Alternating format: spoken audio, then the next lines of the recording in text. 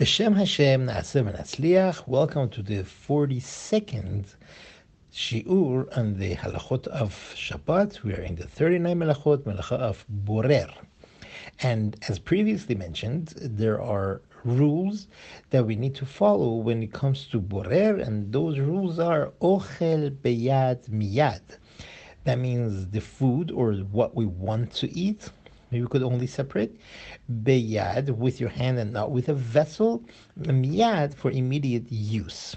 So previously we explained what is the vessel that is permitted and what is the vessel that is not permitted, the utensil.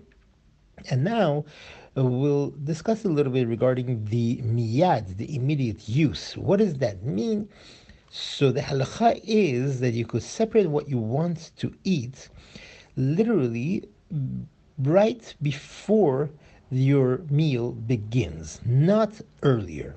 For example, someone who knows that the prep work that they're about to do for the upcoming meal, it'll take 10 minutes. So that means 10 minutes prior to the meal, they could start doing the preparations, which might involve separating what they don't want from what they do want.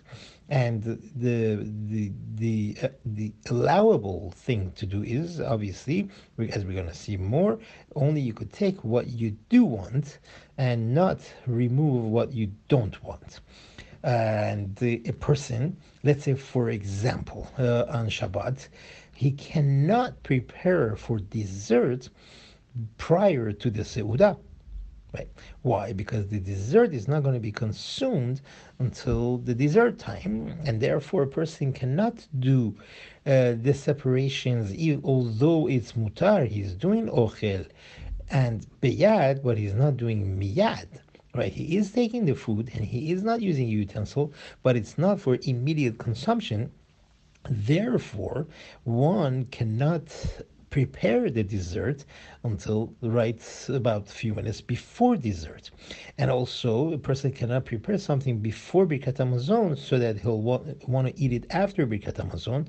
Why is that? Because saying Birkat Hamazon will be something that would be considered that is a hefsek. That means it'll be cutting him off from time-wise, and the eating that's going to happen after Birkat Hamazon will be something new.